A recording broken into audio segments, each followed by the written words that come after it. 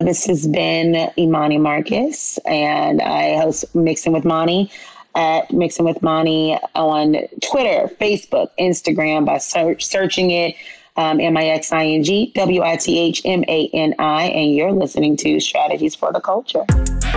You're listening to the Strategies for the Culture podcast, the podcast that evaluates the building blocks of the marketing and public relations strategies that make the culture go round, taking a closer look at the behind-the-scenes efforts of our favorite brands, celebrities, and companies. This podcast will help you understand successful, results-driven strategies and how you can build your own. Hosted by award-winning creative strategist and publicist, Donovan Mack. This is Strategies for the Culture.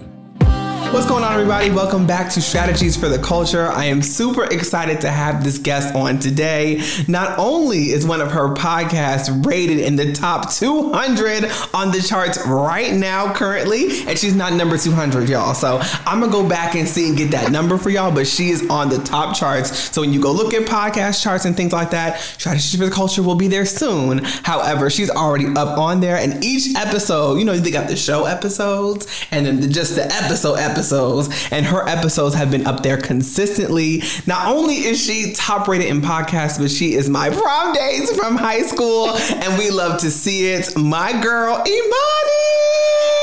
How are you, sis? Hi. Hello. How are you? I am so good. We're going to get into the journey and the tea. Okay, so this will be a piping hot episode, but I just want to talk to you, see, how have you been during this time? I'm hanging in there. One of the best things about being a creative, a podcaster, is that we have a consistent outlet. My show, Mixing with Mani, is mainly surrounded around Bravo TV, pop culture, news, Black excellence, things like that. So I consistently get to just check out for 2 hours a week and just talk about mess that don't got anything to do with me and can just be happy, talk about somebody else's bull, and nobody's hurting me. I'm fine. It's not my bills. It's someone else's money, all the above. So it's definitely helping. And I encourage anyone who's having a hard time during these times, get you an outlet, honey, because otherwise I don't know what I would be doing with myself if I did not have a blank space to be talking to every week about absolutely nothing. I 100% agree. And you know what's funny? The first introduction I got into, we're talking about Bravo, y'all, my audience. The first introduction I kind of got into it was, I was watching Housewives of Atlanta here and there, and then, headlining news as if somebody one of our, I don't even know what breaking news this was, but listen, when Portia dragged Kenya, when I tell you CNN was reporting on that story, because it was just major news. So that was okay, let me back it up. Let me watch consistently. Let me get into the episode. So that was kind of my introduction, I guess, to being consistent in reality TV. But that outlet is so important. I want to get into podcasting and creativity as well. But what did you find? Was this always something in the house that was playing? Because mine was Black sitcoms. So all Black sitcoms were just in the house playing 24/7 on TV. Was reality TV or that outlet for you? A little bit. I think what happened was I was in high school and I would watch the reprise of the show, Beverly Hills 90210. It was called 90210. And I would watch it with my dad because he was a fan of the original, obviously, in the early, in the 80s and 90s. And I wasn't around yet. So I would watch this and I was like, what is this opulent lifestyle and all these rich things? And it was glamour and beauty. And when that was over, it would be I would fall into just searching things and I would find the Housewives. I want to say it was maybe Orange County, which is not the best to me, but it's one of the original. And I was like, oh, these are rich white women that have nothing to do with me and all these monies. And I'm young. I'm in high school. My dad is giving me $5 a day for Chick-fil-A. I have no money. So I'm aspirational living. And then it kind of started to spiral. And from there, I would get into, from OC, I started watching Atlanta. And Atlanta was a treat because that first couple seasons was whoa there. And it was some of the best television I've still ever watched to date. And then I pretty much would watch all the obscure ones like Miami and DC that didn't last very long. But I was like, oh, DC, that's my area. You know, my mom knew people that worked with them. And I was just liking to see things that were not related to me, but I liked that element of reality that I couldn't get from watching 90210. That felt too unattainable. And for these women, they felt like they were real. They had like a very diverse economic situation. Like sometimes they were rich, sometimes the other ones were a little poor, one married well or something like that. And it was like, so they're giving me different access points to this kind of a lifestyle. And then I literally spiraled into watching every single city, every single franchise, all things Bravo, became very obsessed very quickly because the idea was opulent living, aspirational living, but somehow accessible to the average person. And everybody wants to think that they can get to that next level, and they consistently would show on a stage that it's possible. And I'm like, okay, it can be made. Like the odds of that happening are like 0 to 9. I'm not going to be a housewife, but it felt so real and relatable. And that is probably what made me so deeply fall in love with reality TV, because there was always some aspect of that. Like I see myself in someone because they're not acting, you know, seemingly they're being a part of themselves at some point. It might be a heightened version, but it's still them. Listen, that is so true too, because reality is a spectrum. You know what I mean? Like you got Love and Hip Hop with Pookie trying to make it, but then you got the Atlanta girls that are like, I'm black just like you. You know, I'm trying to make it just like you. Mm-hmm. This is just highlighting my life. You know, Candy Burris, who is my favorite, you know, was like, this is where I started in this group. Hustler. Right. Yes, exactly. And I have to say, it started to become the more I knew these people from like regular life and not even watching Housewives yet. Like I would see NeNe on Glee before I was even watching Atlanta. Yes, and so I knew of her, right? And they're transcending. Teresa on New Jersey, she was on The Celebrity Apprentice. And I'm like, oh, this is the woman that flipped the table. They became intersectional with regular pop culture. And it really kind of solidified their place. Like, you may not watch us, honey, but you know us. Exactly. So I just figured I might as well know them and watch them. Exactly. And, you know, you're 100% right. And it becomes this thing of there's so many different kinds now that you can watch. And now I watch it all. I will watch anything once. If it's going to attract me, I definitely have a formula I think that I stick with. I cover very specific types of shows on my show, but I will watch a lot of things. Okay. Like I'm into the Love and Hip Hop game. I watched Love and Hip Hop consistently, not New York so much, but consistently Atlanta probably since at least season 2, deep until maybe the last couple of seasons. Definitely Miami. I was in Miami. Miami was my favorite one, I thought, of a long time. I was into Hollywood since day one. Okay. Then I got into New York. I was there when Cardi B arrived in New York. Me too. I was there. Okay. I will never forget those 2 French braids twisting. Listen. If a hoe got beef with me, she got beef with me forever. And I said, oh, I think I like her. I love her. And listen, right. Okay, but the funny thing is too, like seeing Potomac, and I didn't get a chance to watch DC. Hopefully they put it somewhere where I can see it. But like Potomac, it's a rough one, okay. Especially when you compare it to Potomac. I think it was before its time. Mm-hmm, I think it would do very well now. I think it didn't do well then because it was super political. Right. When Housewives had such an air of being flamboyant and over exaggerated and over the top, and DC became like what we know it to be. Like, we're hella serious. We are all working in the government. Right. It is about who you know. But we go into the club afterwards. Right. And it's like, okay. I mean, they weren't just housewives. These were people who had careers. They knew senators and they... Oh, you said they had a job. Right. It was always about like who they knew in the government, who was like the person above them. Mm-hmm. It was back during the conversations of, Proposition 8. Gay marriage, a lot of things happening there. So it was a very before your time kind of thing. And then they crashed the White House and they pretty much ruined their own bag. Like, you fumbled your own bag because they basically, the federal government looked at Bravo like, don't you ever. Exactly. Don't you ever send a camera this away again, keep it away from us. Take it to the other side of the Beltway. And they did. That's crazy because, like, being at the White House door and be like, hi, I'm executive producer at Bravo. And you're like, Bravo? Yeah. But it's funny, Potomac. Security guards. Right. Secret Service to sign a waiver, a release form. Okay, girl. Listen, right. You might want to go back the other way. You know, I think the park is down the street. But anywho, right.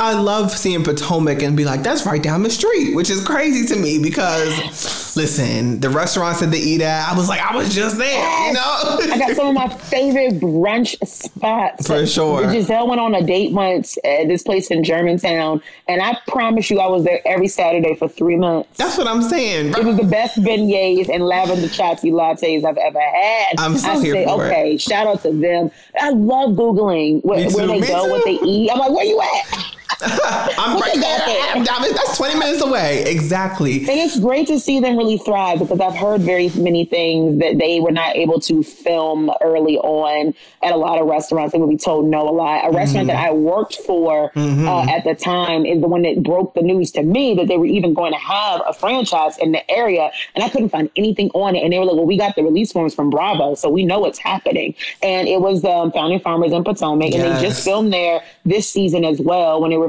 planning Ashley Darby's come out party. They filmed there as well, but they could only film at Farmers Fisher's Bakers in Georgetown because they were like, oh, well, in Potomac, they were like, well, there's not enough room for the camera crew. Funny how there's room now. I mean, I love my company and my restaurant. Y'all the best. Yes. But in Potomac, that's where they wanted to film.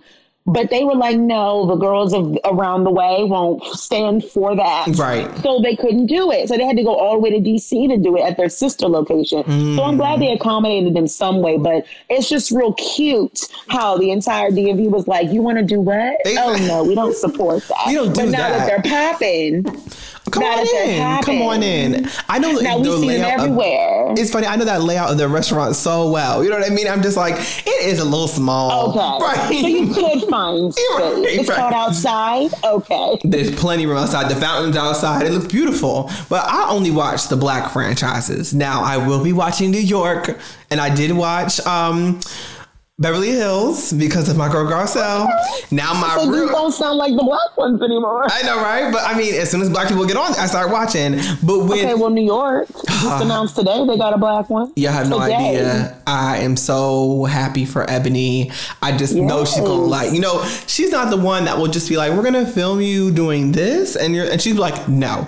But tell me about kind of the Black, Atlanta's the number one, not only on the Housewives, but on the network. So talk to me about how you think why that is as far as we're the top people. Yeah, I think that it's consistent. I mean, we're seeing it right now.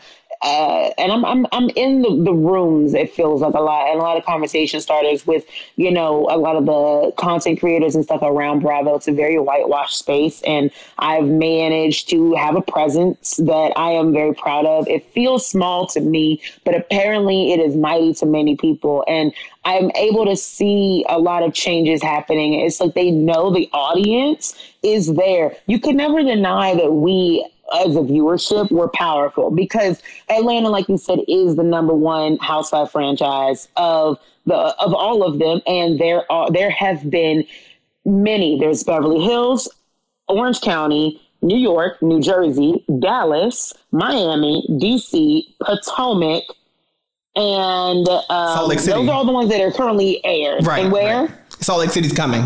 Oh, Salt Lake City is coming. And of 9, Atlanta, well, actually, I think there's actually even more than 9. I'm probably missing a couple. And of the 9 or 10, Atlanta has consistently been the highest rated, probably since season 2 or 3, early on. And and they would pull 3, 4, 5 million people an episode. That's record numbers. Those are numbers of The Bachelor or, American Idol. They were up there. Okay. And now the numbers have dwindled a lot, and they're still the highest rated, I think, because you can't deny that we were a presence. I think that they like to ignore that and thought that they could just section us off.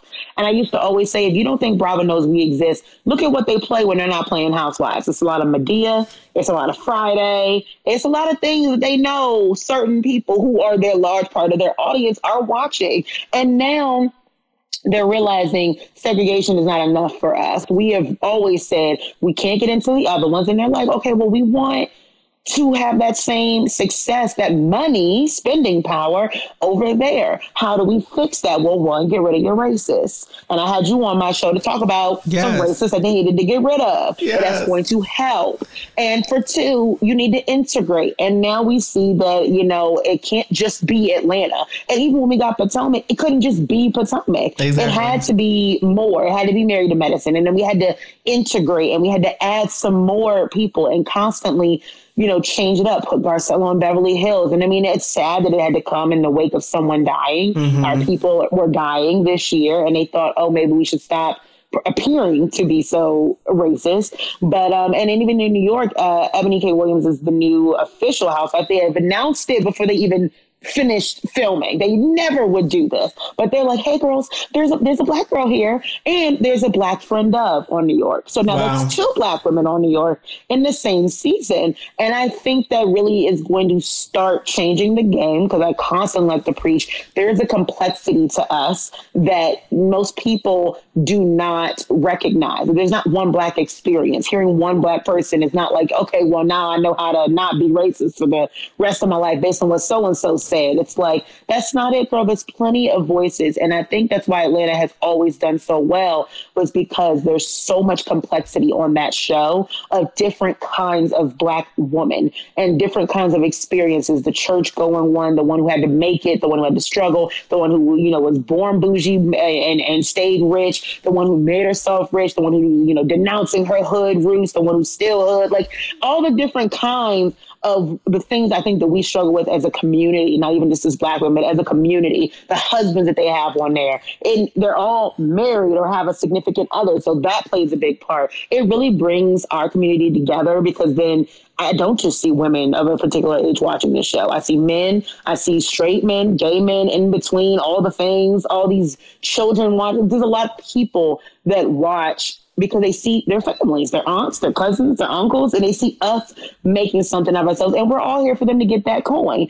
And I think that because of that, because we know how to rally around people, we know how to rally around our people.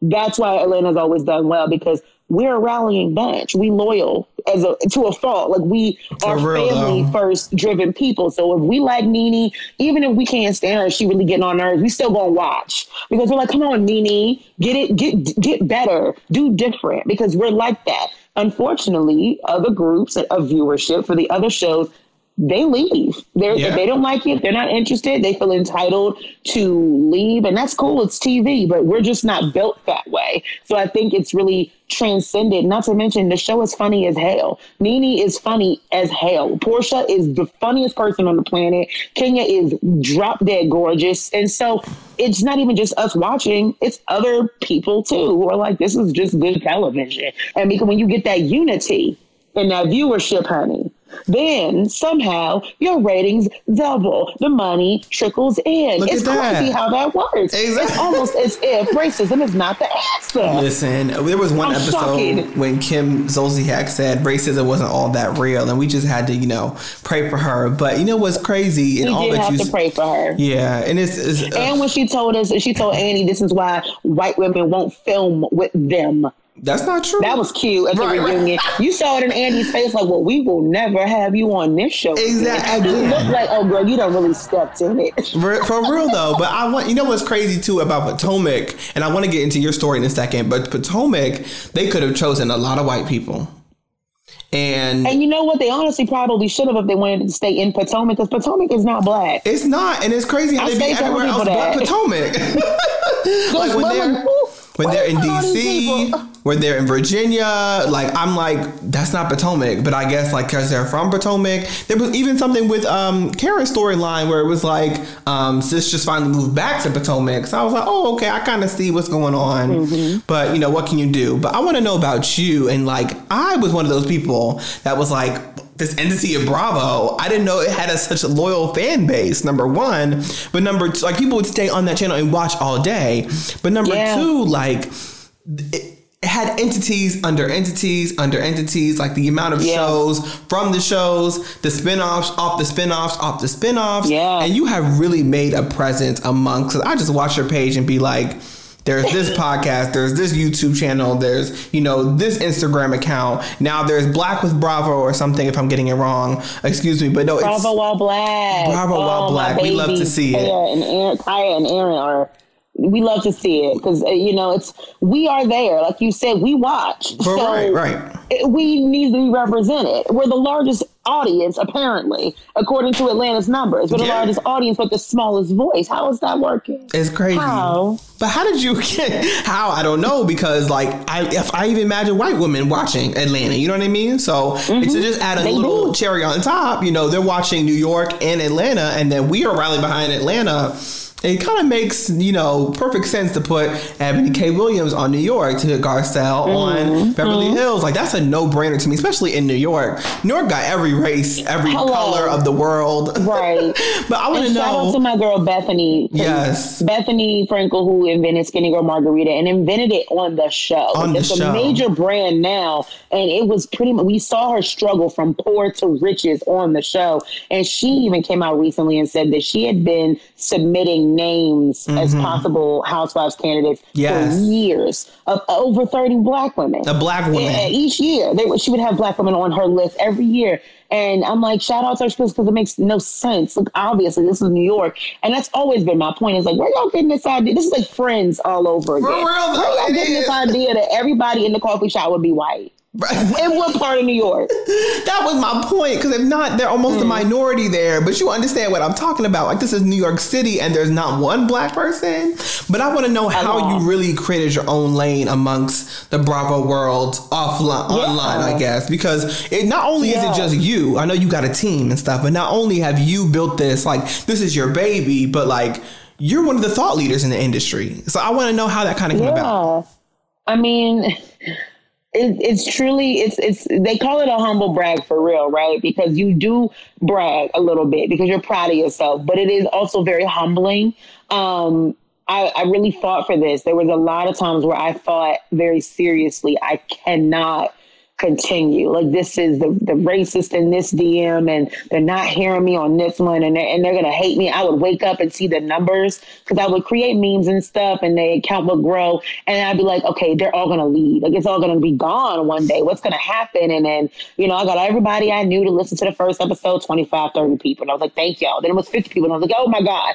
And then it would hit like 100, 200. And I'd be like, who are these people? I don't know those people. Right. My mom is the only one still consistently listening. Everybody else be like, I might put it on in the background, but I ain't gonna listen, girl. And it really took a while to find my footing. And then now to be at a place where having, you know, thousands of subscribers and hundreds of reviews. And I'm just like, yesterday they released the cast tapes of Salt Lake City, and Bravo created a super group of Bravo lovers, of some of the biggest content creators.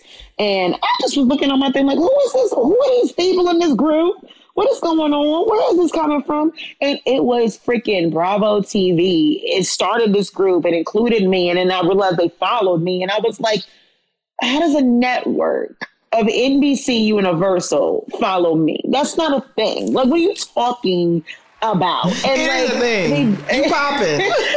They did it after inviting me to, and I was graciously invited to, like, the virtual premiere of Potomac. And I mean, to be honest, and I had a lot of people who fought for me to get that invitation. It did feel like it came a little late, and they were like, you can't have this without Monty, because Monty has put us on to Potomac. And people were putting out polls like, how many of y'all came to watch the show based on Monty? Because I was out here going for the people, okay? I was like, you need to go ahead and watch this. I think that the persistence that I had and the passion that I had, it's truly just so genuine, where I did not have a lot of people in my life that I could talk to about these shows.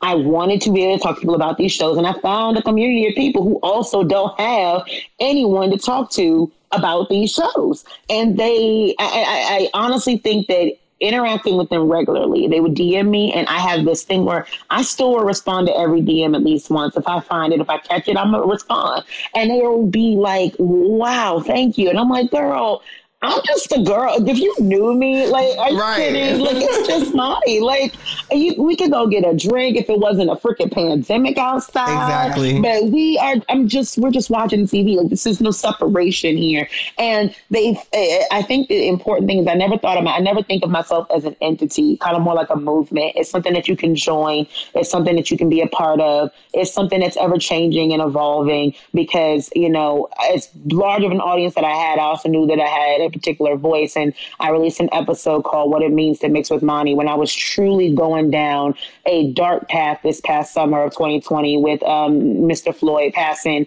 being killed. And it was like, how am I supposed to cover things? I can't watch rich white women argue about, you know, BS and feel uneasy in my own community and not want to even walk outside of my house because I'm afraid of what's going to happen next. Like, that means if you're listening and tuning into me, I understand that they want for a lot of podcasts to separate. Mm-hmm. They don't want a lot of the white podcasts and stuff to talk politics or race or anything like that. That's fine, because that's what you signed on for, right? That's what you knew from the beginning. But I made it very clear, I can't separate the two. There is no separation for me. I am a Black podcaster. So there's a podcast and there's also me being Black. I can't be not Black on the podcast. So I very much so stay true to who I was. I constantly engaged. You know, I tried very hard not to give up. I always just thought there's something for me here. I'm going to get there. And I had myself at such a high bar so that every single accomplishment closer to that, it almost feels unreal, but it also feels like I never feel satisfied because I'm like, okay, this was delicious, but I'm going to get hungry again. Like, I want the next meal. That was a great appetizer. The appetizer hit. It was bomb, but I need another meal. Like, I need something more. I see myself, and this is no shade to Andy, but I see myself as hosting a reunion one day or Watch What Happens Live. Someone's going to give me the keys of the Bravo Kingdom to me because I know that I'm worth it, but at the same time, I know that no one else is going to be able to fight hard for a network than the person who the network wasn't meant for.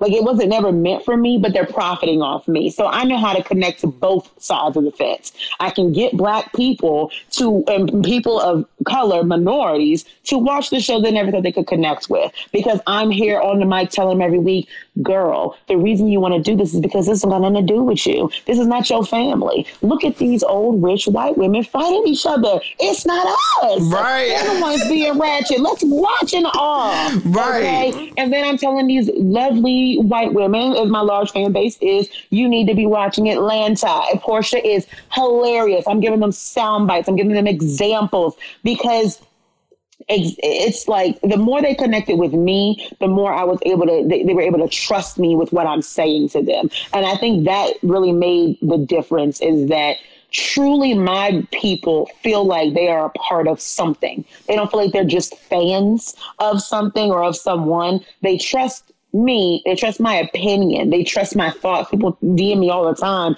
I need to hear your thoughts on this. Are you going to talk about this? Or can you just tell me what you feel about this? They know that being a mixologist and being in this mixer is we're truly mixing. I will shout out people on the show. They know I'm never above that. I always have, you know, different accounts that I'm following that I'm like, hey, you need to hear this. I promote Black excellence because I'm like, I'm not going to talk about Black death every week, but y'all need to remind yourselves how to conduct yourself in a world that's racist. If you will love me, you can't love me and not like my people. So here's some examples of why we're the bomb. Like, you need to recognize that the reason you hear Black excellence is because you never hear Black excellence anywhere else. You need to hear it from me. You need to remind yourself of other voices that if you aren't really serious about amplifying Black voices, it's never going to stop. And every single week, probably even since that happened in the summer, I have been having various Black people on my show to still talk about the Black experience while watching TV. And I'm all about intersectionality. Because yes, we all want to zone out, but I don't always have that option. So I just bring people on my journey with me. And because they feel like they're part of something, I think it's easy for them to rally around me a little bit better. And I think you can't deny that as a network. You can't deny the voice and the influence that we creators and content creators and podcasters have when you know we are in their ear. They're literally DMing me on whether or not they think they should watch Housewives of Orange County. They're looking to me to answer that question for them. So if you are a network, you're looking to these content creators who have the ear of everyone that watches you, and you want them on your side. You want them to watch your new franchise, because if they don't say, oh, this premiere of Potomac was it, we would not have the numbers we have right now of Potomac. And it's gone up increasingly every single episode. It definitely has. Because it truly the work. And shout out to whoever's on their PR team to literally invite like 30 to 40 podcasters and content creators and pages to all see the first 2 episodes, talk to the women, and then go to all their channels that represents about 4 or 5 million viewers and listeners to be like, y'all need to see this episode. It's crazy. And now they're hitting the same numbers as New Jersey and New York. So now they got new dollars. And I keep telling the girls, the viewership increases the coinage. So you need to be on board. Watch the show, and that's how you support a Black life. It's just that simple. You can support us in so many ways. And I think because people feel that accessibility to me, and from me to Bravo, they get that it's not just a show all the time, and that they're allowed to feel how they feel, because I try to connect my feelings to it too. And that intersectionality, meeting that reality, kind of always just brings them back to a place of they're not just listening, for fluff and gossip. They're genuinely hearing points of view, something they can laugh at, things they were already thinking. And I think that makes a really big difference. I think that's the hidden formula of what makes a podcast work, is that it can't just be you talking at somebody, because anyone can sign up for a lecture, honey. You don't want to listen to a lecture while you're doing your dishes and walking your dog, while you're trying to get your kids in the morning, or you're at home from work and you're about to go in the carpool line. You don't want to do that. You don't want to be lectured. You want to have fun. It's those little moments of joy. And I just try to create that. And I think I've been very fortunate and blessed that it's paid off for something that I love so much, which is, TV. You know what? That is crazy. And I saw all of this in high school because I was like, this girl is going to be so successful, because not only, is there just this mentality where like you can find the path and not even like walk it, like run it, and just really add in all the hard work and consistency, which I absolutely love. But it's so crazy how like, first of all, that gathering of the 2 episodes was hella smart. As a PR person, I know exactly what they were doing. So that was hella smart, number 1. But number 2, right. But number 2, you've really introduced like to not only your viewers and your audience, but like to Bravo, that we have like, not only is our voice, our viewership, our money, like it all should be valued. So I love that 100%. I want to get into some tea about Miss Nene Leakes, because we did talk about her and how she's a huge entity now. If you have Hulu, which my friend recently did, she watched every season from season 1 all the way to the reunion. So this was a few months back when she like finished. And of Atlanta? Of Atlanta. Yep. That's a great time. That is a binge I have done like 3 times. She called me like after every episode and was like, Donovan. It is delicious. Let me tell you. Can I just tell you? Go ahead. There is an episode in season 3, and I'm going to find it. It is the quintessential.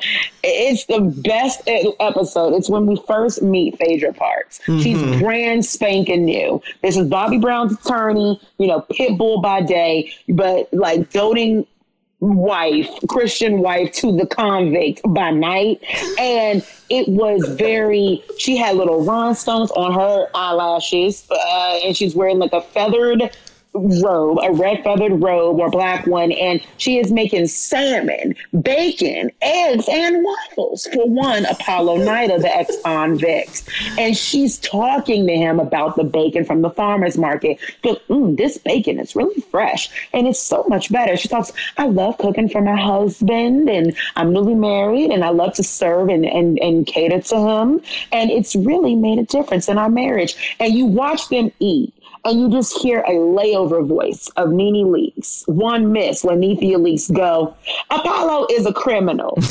And I guess Phaedra met him trying to represent him, but she married a criminal. And I was just like, ooh. And you can see this woman who is so overdolled up. You can tell she's doing it for the camera. Yes. She's trying to put on this brave face and be like, we're just a perfectly Christian couple. Southern and I just cater to my man. And here are my rhinestone lashes I just woke up to. Oh my and goodness. You just hear Nene in the back, Apollo's a criminal. A criminal.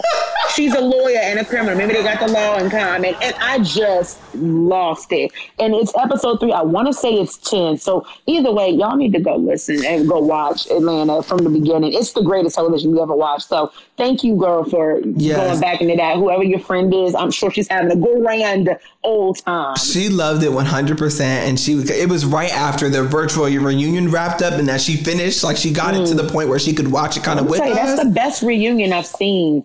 Not only did Portia carry the reunion, but they did 2 virtual reunions on that network, Beverly Hills and Atlanta. Yeah. And people were like, oh, maybe because it was virtual, it didn't work it worked for Atlanta. It worked. They did a great job. They did. Zoom to cut the check. But no, I wanted to mention, Nene has really created, and correct me if I'm wrong, did she founded the reunion for reality television?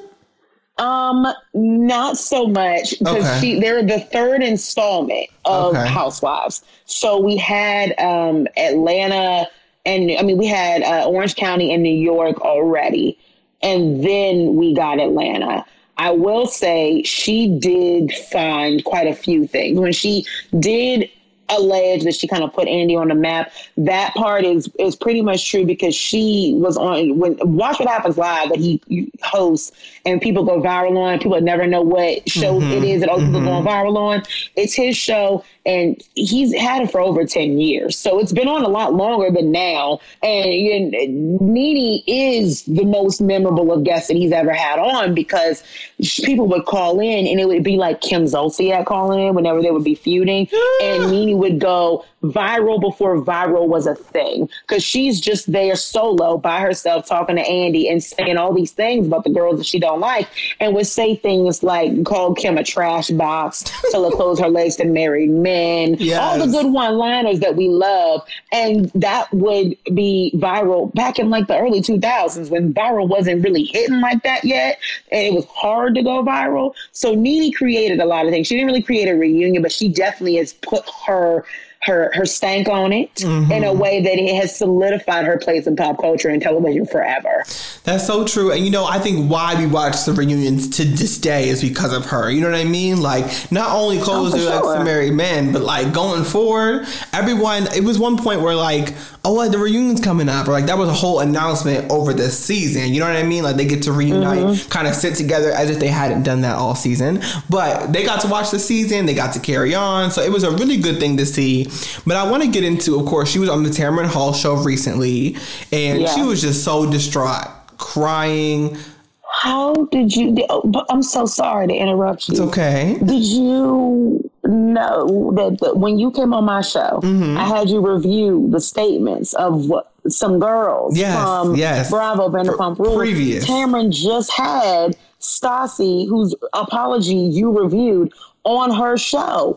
She just had it. It was her first interview ever. And I've had a lot of people, Mr. Mac, reach out to me and be like, your PR friend was on the nose. Oh my goodness. He is a gene. Yes, he is. He predicted the future. Have him on again. He is a fortune teller. Wow. Because you made it very clear that there are some times that you kind of just got to bite the bullet and let the people go and not touch certain things. Oh, the crisis manager has gone terrible, honey. Wow. It's all going downhill. And it was when the interview, Tamron Hall got that interview. It was like a week before the Nene thing happened. Right. And I was like, oh my gosh, would you look at Donovan just calling out all the cards? Let me tell you something. First of all, it's hard to keep up with you because there's so much going on with Bravo and everything, and you're just surpassing me podcast land, okay? But I did, now that you mentioned it. I've been doing this for a little while, so you almost there. We're on the way. But I did see that. I did see like the preview of that go on. So I got to go back and watch. And if you haven't, y'all, I was on Imani's podcast. Please go and check out all of her episodes, because she has the tribe of mixologists really just running Bravo, number one. But number two, that is crazy because in mentioning that, I hadn't watched that show before, and you just giving me the details, I was like, guess what? this is what needs to happen. And, you know, I don't know why. I don't even know why that said PR company had taken her on as a client, because there has to be a portion where it's like, listen, you might just need to ride this crisis out. And one thing I learned in PR firm, in school and everything, is that everything is not a crisis and everything is not for you to handle. You know what I mean? A crisis. A word. Right. A crisis in PR land is like, you know, we're going to get through this problem. Now, other racist stuff, that is an issue that you have with yourself, that you put that out there, number one. But number two, it's not the image. Like, we're handling the business of people and their images, and that's not something we can take on. She just got married while pregnant. They had a crisis management baby. She announced her crisis management pregnancy. And she was like, hi, surprised I'm pregnant, so you can't hate me anymore. That didn't work. Nope. So then she went on the Tamron Hall show. Yep. And then she tried to be a little remorseful, throw her other friend under the bus. And then she was like, I felt very blindsided by Tamron. And Tamron was like, oh, really, honey? And Tamron released receipts. I saw that. And was like, we gave you all the info up front. And then so that didn't work. And now she just got secretly married yesterday. I saw that episode. Baby. That was the episode that I was watching, because I think even Shade Room had covered it, where they were like, you know, Tamron sent me the questions, but, you know, oh my gosh, like, I was totally blindsided because that was not one of the topics. And she was like, you got all the information. I sent it to you. I'm a very profound journalist. It's taken me a minute to get to my own show. What you're not going to do is try to discredit me on my show. So I was really glad that Tamron just was like, listen, I'm a black woman, number one. Number two, I'm following the flow of the interview and asking you questions. But I want to get into, like, of course, Bravo does have some black employees. They do have some people behind the scenes that, you know, are for us, that are moving the culture forward. I want to ask you, do you believe in NeNe's accusations? You know, because I was learning, too, they have their own kind of production company. So, for example, Monty, the housewife in Atlanta, and, you know, she has the company or the people that follow her around with cameras. She can get a relationship with them, her executive producer. And I'm also seeing that a lot on Tamar's show, is that she had that one person with her that kind of eggs her storyline along, puts her in the places where she needs to be to kind of get not only the drama but the content for the show. But there were a lot of different things where it was like, you know, oh, Andy's racist, you know, Wendy Williams and things like that, and just NeNe was really distraught, crying on that show. So what do you think is true? Because, you know, Bravo has produced a lot of things for the culture. I think now they're just seeing Ebony K. Williams is a major activist, you know, within our field and things like that. And this is not her only show. So I really want people to get into State of the Culture? Yes. State of the Culture on Revolt, as well as she has her own, like, talk show on Revolt as well. So she's an entity in herself, but really reps for black people. But what do you think is true? Really good one. It is. But what do you think on this situation is true, not true, and how Bravo can kind of move forward? I think, in all honesty, NeNe would know so much more than almost anybody else that works there. She is the longest black entity on that whole show that still remains. The first season of Atlanta, the entire cast that was there is gone. She's the last one who was there since day one, and she's gone. I mean, the other three women, they only did like 1 or 2 seasons. Sheree is gone. Candy came later. Cynthia came later. Portia came later. Kenya came later. So, and now allegedly they have 2 more women that they're one more woman that they're adding, 3 more friends of Idrissa Dora. I'm rolling my eyes, y'all. Okay. I'm rolling my eyes because you cheated with Derwin and I'm still mad. So me too. Watch the game on Netflix. I'm not over it. I can't really support you because she played herself. But I think that it's tricky because, unfortunately, a network's job is to maintain profitability. And unfortunately, no one ever has really understood why, but being black on TV and in movies is not always as profitable as we know it to be, but everybody else has to tell everybody else it is not.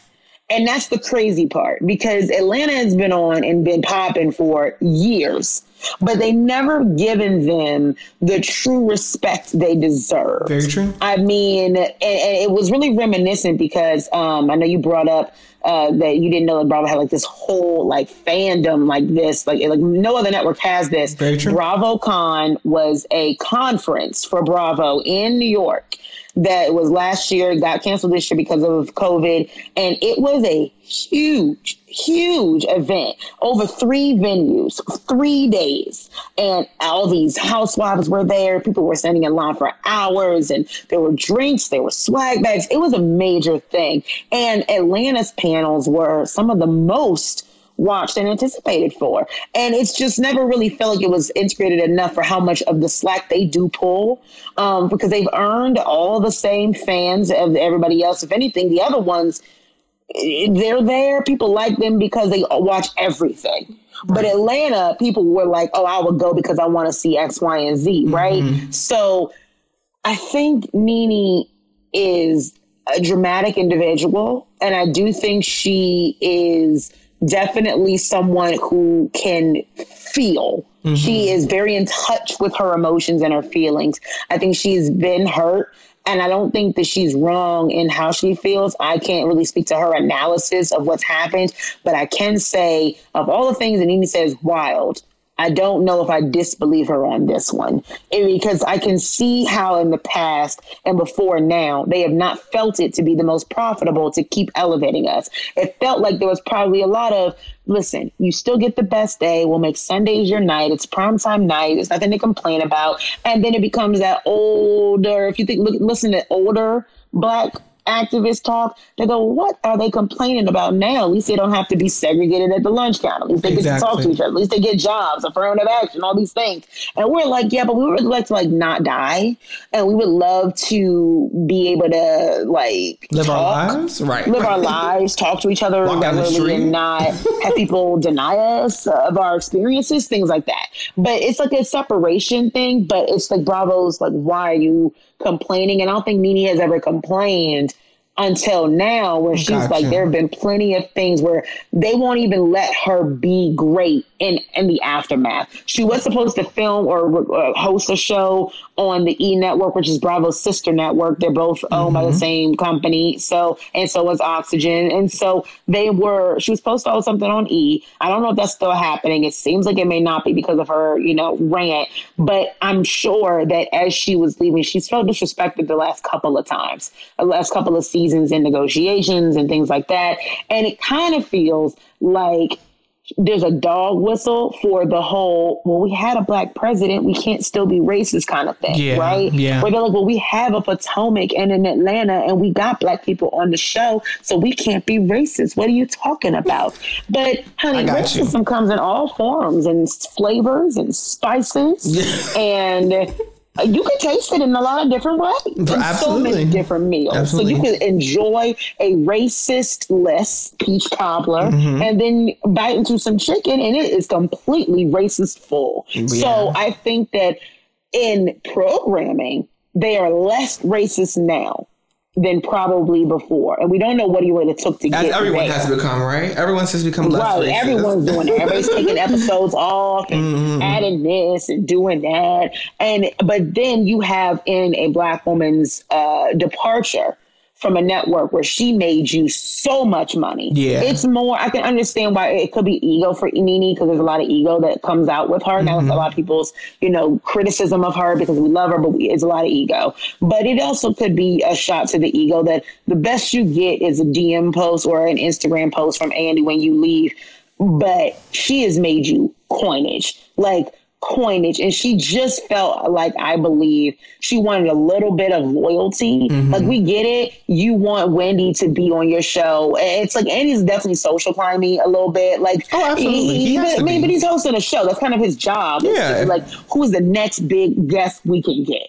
So he got Wendy on there because that's the epitome. But he's also had NeNe on there, who's made him go viral so many times for his show alone. And I think she was like, oh, you going to side with her over me? You going to let her talk crazy about me? We were just in Miami last year. Look, we friends. We are friends. You want to be her friend. Exactly. And I think she felt betrayed in that sense. I don't think a card was played. I think that, again, if anybody would know something about what goes on behind closed doors, it'd be NeNe, because she is the only Black woman or only Black person who's been at Bravo this long.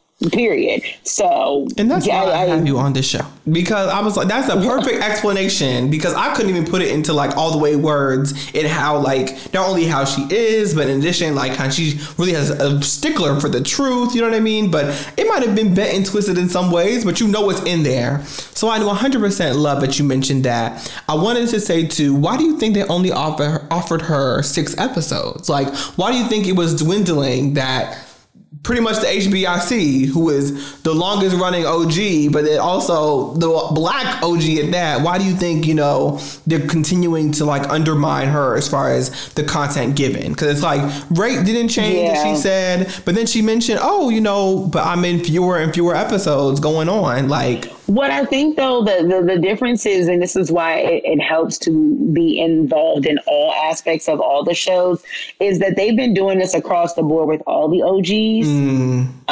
They just fired Vicky and Tamra on Housewives of Orange County. And though Tamra was not an OG, she came in season 3, she is a staple on that show. And Vicky has been there. Vicky is the first housewife ever. She is the only one that still would have been on of all time, because OC is the first franchise, and she's the only person from the very first season that is on from the first show. They've been doing it there. It feels like they are doing it in Beverly Hills as well with Kyle. It seems like they're just kind of basically saying that no longer will legendary status keep you on the show, keep you employed. I think that NeNe had an excellent exit season last season. If she knew it was an exit season, she would not have acted the same way. Exactly. So she apologized to people. She made amends. She had great fights. But I think that if they had told her, we want you to do one last season, I think it would have been a very different NeNe, because she would have felt jaded. And do I think that they did that sneakily? Possibly. It would make sense as to why. That's the industry. I have not heard anything, but I do think that they feel this need to push on the narrative on all these OGs, on all the housewife shows, that we can make this show without you. And NeNe, unfortunately, is actually living proof, because she was gone a couple of seasons and Kenya carried that show, and it did not hurt in ratings. Absolutely. And when she came back, it didn't exponentially rocket in ratings either. So they, in a lot of ways, were like, so you're a very expensive liability and you seem miserable. And look, I've always said, I also thought it was time for NeNe to leave, because as much as I love her, I think she resented the show. I think she let her ego would get in the way of like, I can't leave because this is my show and they cannot go on without me. But I think she hated it here. So it was like a catch-22, because she was like, I'll be damned if they keep going without me. But also, I hate this. So I think that it was time for her to go. But I do think that they understood that shooting with a miserable woman, if no one's going to film with you, you can't be on the show. And now it was getting harder and harder to find people to film with her, which is why she was apologizing to everyone left and right. I just think that was a good way to go out. I just don't think that they would have gotten that if they had told her this was going to be her last season. And honestly, I think this season they probably offered her a last season approach. They did it to Tamra. They said, we want you to wrap up your story, take a few episodes this season. Here's a little bit of coin, like $30K or something like that. Wrap up your episodes and then go. To Vicky, they made her a friend of and demoted her. And I think NeNe would not have handled that well at all. So we wouldn't handle that at all. I don't think we would have handled that well either. I think she just she took the opportunities that were given to her to make it and she didn't like any of them. I think they give her a bunch of different options, and she said, I don't like none of them. And they said, well, then we're done here. And now she's like, that's all you have for me. And I think for her, it probably did feel racial, because what else do you have to compare it to? Yes, it's one thing if you're doing it with all the OGs, but this is the only black one we have. So we don't know what the standard is. So you would think that it would be maybe a little different, because she's the most memeable, the most gifable, the funniest, the most iconic, the one who consistently does Watch What Happens Live on her own. By herself. Not a lot of other Atlanta or housewives, period, just do it by themselves with Andy, but he's been doing it with her by herself for at least the last 7 or 8 seasons. So I think she expected a little bit more reverence. And I can understand that. That might seem egotistical, but at the same time, we don't know the bar because she is the bar. Oh, okay. I love that. I love that. Monty, thank you so much for being on the podcast today. The last question I have for you is just, what does the strategy for the culture mean to you? We talk about it being the intersection between being Black and business. You started this movement and people are literally jumping on the mixologist train. What does the strategy for the culture mean for you? I think that the strategy, first of all, again, thank you for having me. I love you. I'll do anything for you. Love you too. But I think the strategy for the culture is finding a way to consistently redefine what the culture is. I think we get very caught up in this one way to be and who it can include and who it can't. And there's so much difference in all of us that still kind of shapes a universal experience that I think that the strategy is allow people within the culture to identify themselves as such, but also identify themselves within it. We are the gatekeepers for this. And honestly, we need to be as real and as open and as genuine as possible with the world. We need to stop gatekeeping each other because they're watching us. They want in. Right now, they are seeing us dying in the streets and they're offering all of our condolences. And they're also like, but why are you not so sad? It's like, honey, you've been trying to kill us for decades. What are we sad about today? Like, this isn't new. Like, people are asking me all the time, are you going to watch OC because they're racist and they're talking about Trump and they're being mean about Black Lives Matter? I boycott. And I'm like, that's cool with you, but guess what? I signed on to Bravo knowing all these bitches was racist. I've been new. Like, this is not news to me. So I'm not going to be made to feel guilty for wanting to watch something when this isn't new because you're here and you know, great. But now they're watching us like, oh, well, we want in because they can handle tragedy different than we can. So I think that as long as we amplify our own voices amongst each other, and when someone offers us the mic, no matter who it is, feel free to take it, but also feel free to pass it on because no one is going to have our back like we do. So as long as I go on every podcast of anybody, especially if they're a person of color, I've had very many podcast people be like, I can't believe you're on my show. I'm like, hell yeah, I'll do your show. Because someone didn't do mine when I was small. And now I got to return the favor because we all got to eat. And there's enough food for all of us. This is not a competition. This is not a race, honey, because there is but so many Black podcasters, but there's a gajillion non-Black podcasters and they all got the ads and they all got the numbers. So why can't we all help each other? So be as real and relatable as possible because as long as we got each other, they're always going to want in. So we're just going to make sure it's a safe home for us.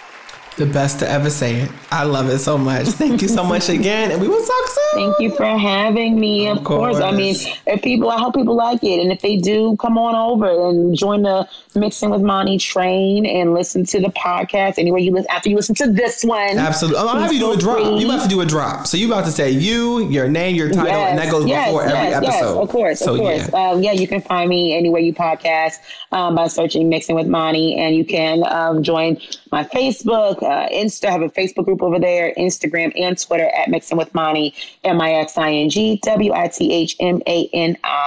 And I know this is your show, but I have to tell the people because we're still in some perilous times. If it applies to you, stay happy, stay healthy, stay safe, and stay home as best you can because it's crazy out there, honey. It is. We love to see it. Perfect. Excellent.